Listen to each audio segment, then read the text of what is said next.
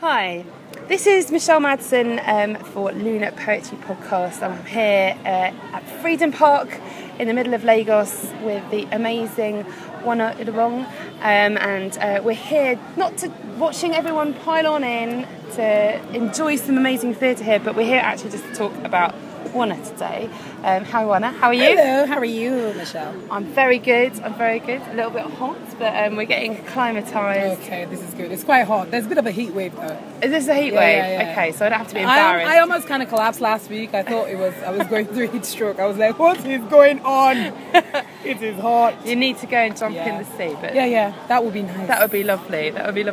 So Wana, you are a sort of very well-known poet and writer and broadcaster. I very much enjoyed the piece that you did for Radio 4, which is talking about writing a new Nigeria. Yeah. I didn't hear that much about you in that. Yeah, that is so true, actually. You're obviously very modest, but I'd really like to find out a little bit about, can you just tell us a little bit about who you are and what sort of work you create? Okay. So my name is Wana Idorong. I usually describe myself as a broadcaster, writer, and poet. I write across different sort of categories. So I write poetry. I try to write for stage, and I'm trying to write for screen at the moment as well. I also write journalism because my background is actually in journalism. I went to secondary school in Nigeria, primary and secondary school in Nigeria. Then went to university in the UK. So I went to the University for the Creative Arts.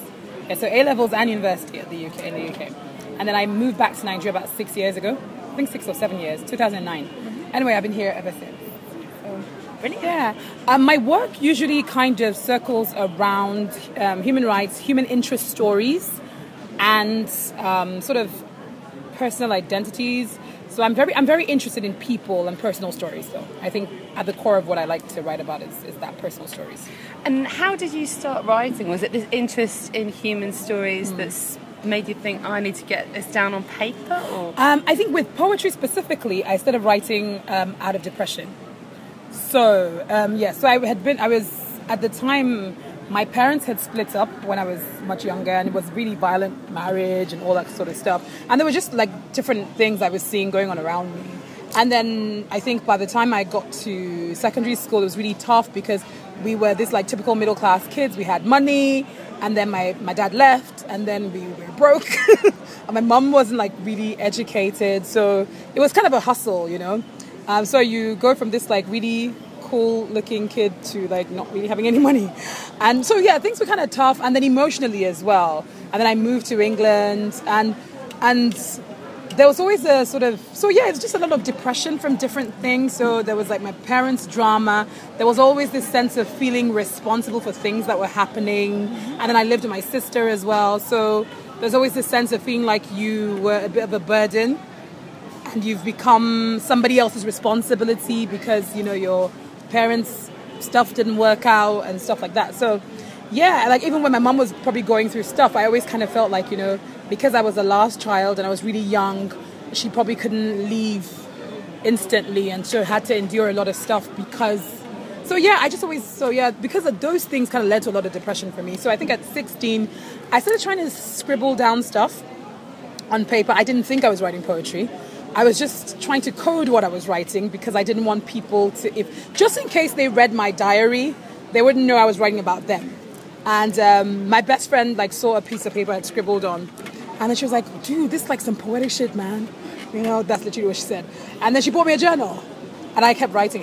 So I started reading it out to everyone. And they're like, oh, this is really, really awesome. It's really good. And then I think it kind of grew from there. I tried to start making a deliberate effort to study poetry and stuff like that. But of course, like in secondary school, you study literature in school, but it was boring at the time. So you don't really, you know, because you just never really connect to the stories of the poems.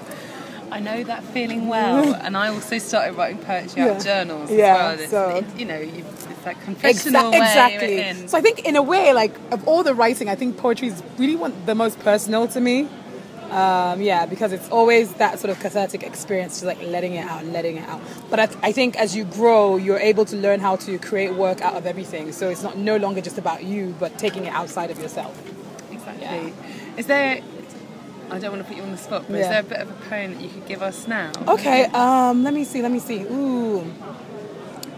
Actually, I have like this really short poem that I wrote recently, and I was thinking I couldn't sleep at night, and I was thinking a lot about how sort of because women's rights is very crucial to a lot of my work as well. I was thinking about how just being born a woman with all the interesting disadvantages into a society, and I thought of how, you know, they compare women to flowers, you know, like, oh, she's a beautiful rose, blah, blah, blah. And then I thought to myself, okay, like, so you're already born a broken flower anyway. And then the society has all these different crazy stuff to rip you to pieces. And so I called it, this is how you break a broken flower. Amazing. So this is how you break a broken flower. 1, peel her petals slowly till she is empty of offering. 2, suck her nectar till she is void of sweetness. 3, set fire and burn her till she's nothing. Amazing. Thank you so much. That's great.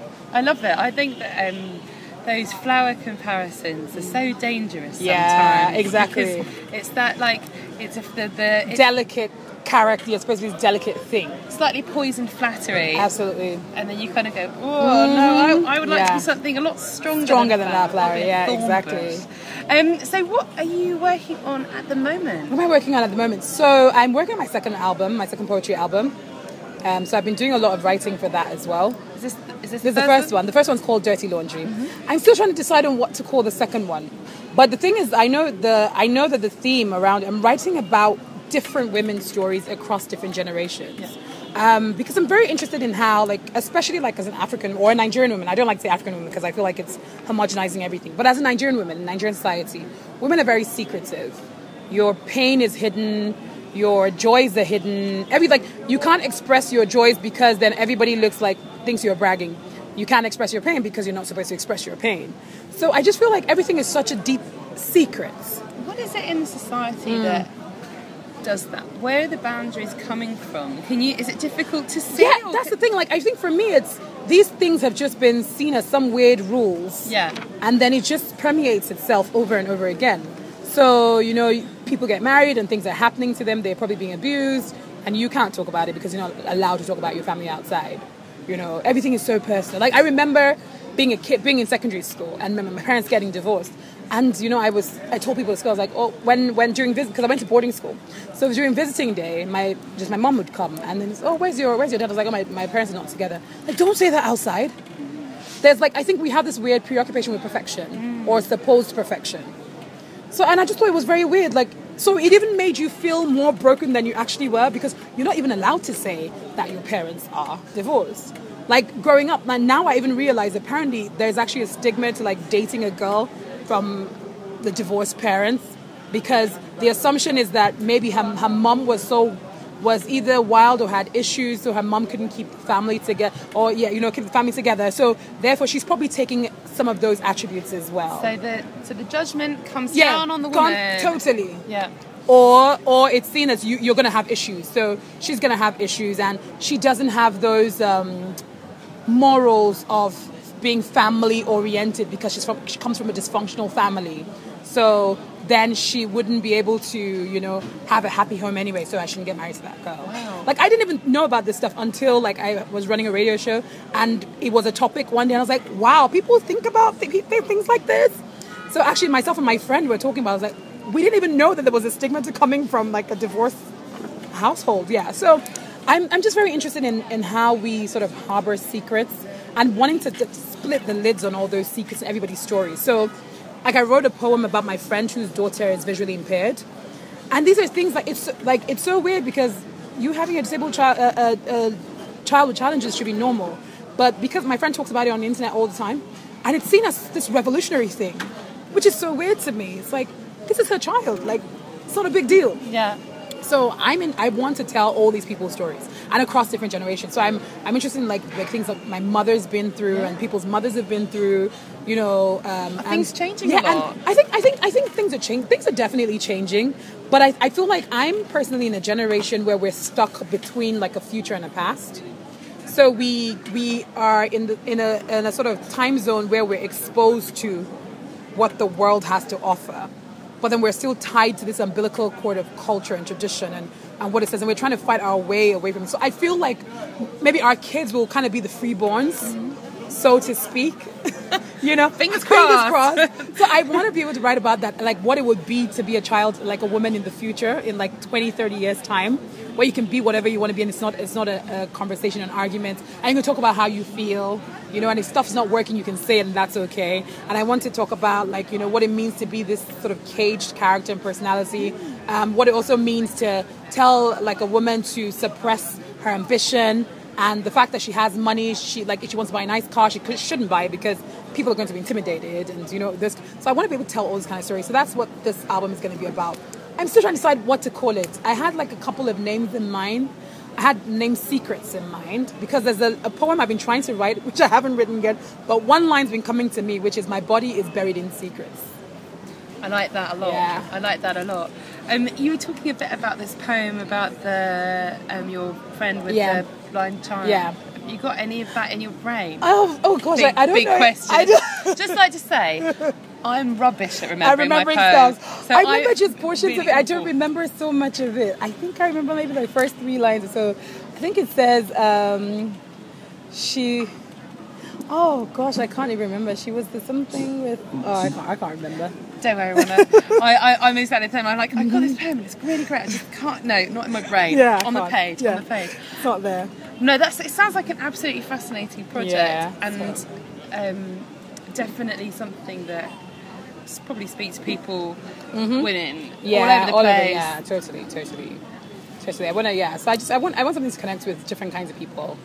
And I don't want anything that's whitewashed. I want to be honest. I want it to feature all kinds of poems. I want angry poems. I want, like, you know, positive poems. I'm tired and fed up of being fed up poems in there. So, yeah. And what sort of platform does spoken word have in A, Lagos, and B, Nigeria as a whole? Because obviously this is a big country, and it has very So I think for us, like, spoken word is still quite new. So for instance, like, the audience is not typically paying for stuff yet. So compared to where you say a musician is coming to play and people would pay like lots of money for a ticket, no, you wouldn't be getting that kind of love for spoken word artists. You wouldn't be getting that kind of love for a spoken word artist. But the space is opening up. So and people are interested. Yeah, people are interested. People are coming to listen. People who would not have cared about poetry before are coming to listen, which is great. So I feel like every time we're performing, there's always a new person there. There's new audiences as well. I think we need to just... Funding is such a huge issue because to even put a show together, you need something. Even if we're going to perform for free, that's fine. But we need to be able to actually create the avenue to have people come and watch. Yeah, you know, you need like to tell people about it. Exactly, that kind of stuff. And I think what's happened is we've had the open mic things, and then it's like sometimes it's not moving so much beyond that. But I think one thing is great though. At least people are asking for spoken word performers at events now, so which is quite nice. I think it's changing. It's definitely moving. It could move faster. Yeah. But it's moving.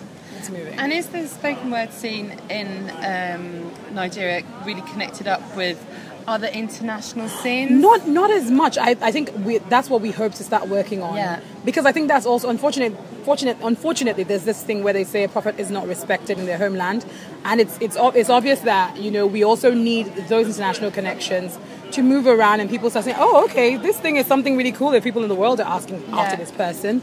You know, so we're trying to do that. I know Efe Paul, as you know, who started the Lagos International Poetry Festival. Like, it started last year. And we had a couple of international poets. Inua Elams was here. We had TJ Dema. We also had Nick Makoha from the UK as well. We had Lebo Mashile from South Africa and Natalia Molebatsi. And so it was great. We used Freedom Park here. And it was really good. We used the Muson Center for a concert, and it was really, really full and huge as well. So I think that's sort of, we're trying to do as much as we can, but I think it feels like such a, because we're not so many, it feels like such an individual push, you know? So at least 4 or 5 of us are really trying to push and push and push. So, you know, you need to make sure that you're promoting yourself online, you're releasing snippets of your poems so people can connect to the work as well, trying to make videos and stuff like that. Like, for instance, like, working on this album, I'm also realizing, like, I have to approach it almost like I'm a singer, you know? Try to get some kind of visuals done where people can watch stuff, you know, do the radio rounds, print CDs and like a single, take it round, a bit of melody in there as well to just help people people who probably wouldn't have paid attention to pay attention to it. So I'm realizing like you have to, we're in a position where we can't afford to just try to be so like super purist about the arts. I mean, like, do you know what? I want to write very deep stuff, and if you don't understand, that's your business. No. Because every single time you're talking to people who don't really care. Yeah. So you're like, I need you to care. So you need to be able to give them stuff to work with, But you're making stuff that wants to be heard. Yes, which absolutely. is really exciting. Absolutely, yeah. And I think that that's the... I think that there's something that's happening with lots of people who are poets or spoken word artists, that they need to, everyone's learning how to exist in lots of different levels. Yeah. I'm a filmmaker too. I'm a journalist. I can tell my message in many different ways. You're a butterfly of many colours. I tell people, I say to people, look, I'm a storyteller, and I'm working in different mediums, and that's what it's about. So I don't make work for myself. It's not intellectual masturbation for me. So the biggest compliment I get after performing a poem is someone saying thank you. Like, thank you for telling my story, you know? Like, it's not like, oh my God, that was so dope, I love the way you perform. No, like, when somebody just says thank you with tears in their eyes, like, that's all you need. Absolutely. Thank you, that was necessary. Thank you for telling my story. Thank you, that's what I'm going through. Thank you for making sense of my life. I think that's the biggest compliment I can get. Can you give us another poem? Okay, so this poem was actually, I wrote this about like being like sexually abused, and it's titled Tales from the Dark Planet. I come from a place they call the Dark Planet. Listen. I said I come from a place they call the Dark Planet. Shrieking doors, funk on flesh, it started with a movie, then became my innocence. He permeates me with his manhood, creating lacerations on my memory. I live insomnia. I'm awake for the everlasting. I wait for the current to take me away to a place where my mind wanders away from my destruction. I remember the taste, something like vinegar or maybe salted mucus on my mouth ulcers. Weak and feeble, my eyes inhabit the glare of the dark, and the day is a sickness. I feel it crawl beneath my skin. I cannot stop the madness that plagues a generation, but just open your eyes and you might see something. These are just one of the many tales of the Dark Planet. I said these are just one of the many tales of the Dark Planet. So many more to be written. Thank you. You're welcome. Round of applause. So I wrote that about like people being sexually abused and stuff like that as well. Nice, and it's very much got a kind of like a chorus type voice, and it does touch me. Yeah. And I'd say thank you very much. Thank you very much. That's great. You're welcome. My last question. Okay. The last question from me. Maybe I might have some other questions. The last question for me is about what would you like to do next? Do you have a kind of like you sort of talked about growing the seed of something very exciting here in Lagos, in Nigeria, and it does feel exciting. We're here. There's a buzz in the air, and you can feel that if you look at the program here, there's a real mix of like really interesting fringy performances. Theatre, poetry, people pulling together real life stuff and multimedia to create stuff. I was saying to Maria, we were like going, it looks like a very small Edinburgh Fringe programme. This is great. Absolutely. We're enjoying it very much. People are out here drinking beer and there's a kind of vibe. We also couldn't understand the programme, so it felt quite a lot like the Edinburgh Fringe Festival. It's a bit of a complex programme, but you'll work your way around it. These always work. So you've got the album coming out. Yep. You're working hard here, but what would you like to do, either in your writing or in terms of your kind of performance? I think certainly with like my poetry, with performance, I really want to just be able to make more interesting and complex pieces of work. I want to just move from just reciting poems on the stage. I want to do stuff with dance. I want to be able to work with dancers and have choreographed pieces to poetry in the background. I want to write plays that are written in verse. I want to do a one-woman show about that's not just like a series of poems linked together, but it's an actual play, punctuated with poetry. So I really want to just be able to do really complex, like mind-blowing stuff. That's why I want people to just see my work and be like, oh my God, I never knew you could do stuff like that with poetry. Like I want to be able to create crazy things with words. I think and then of course travel the world as well. That's very important to me. So yeah, I hear you. I think we should come and join us. Yes. We'll come over here. Yes, Let's make some stuff that's really like mind blowing. Yeah. Totally. Wana, it's been an absolute pleasure to talk to you. Thank you Likewise, very much for making us feel so welcome in Lagos. And if you would like to follow Wana, she is blogging at wanawana.net. So that's www.wanawana.net. On Twitter, I'm at Miss Wanawana. Instagram is Ms. Wanawana. I couldn't get Miss on Instagram, someone took it. You know. Yeah, so, and Facebook, I'm Wana Udabang on Facebook. And she's very brilliant and very lovely, and I highly recommend that you follow her. Michelle should be my manager. Let's make it happen, darling. It's Michelle Madsen and Maria Stevens in Lagos for Luna Poetry.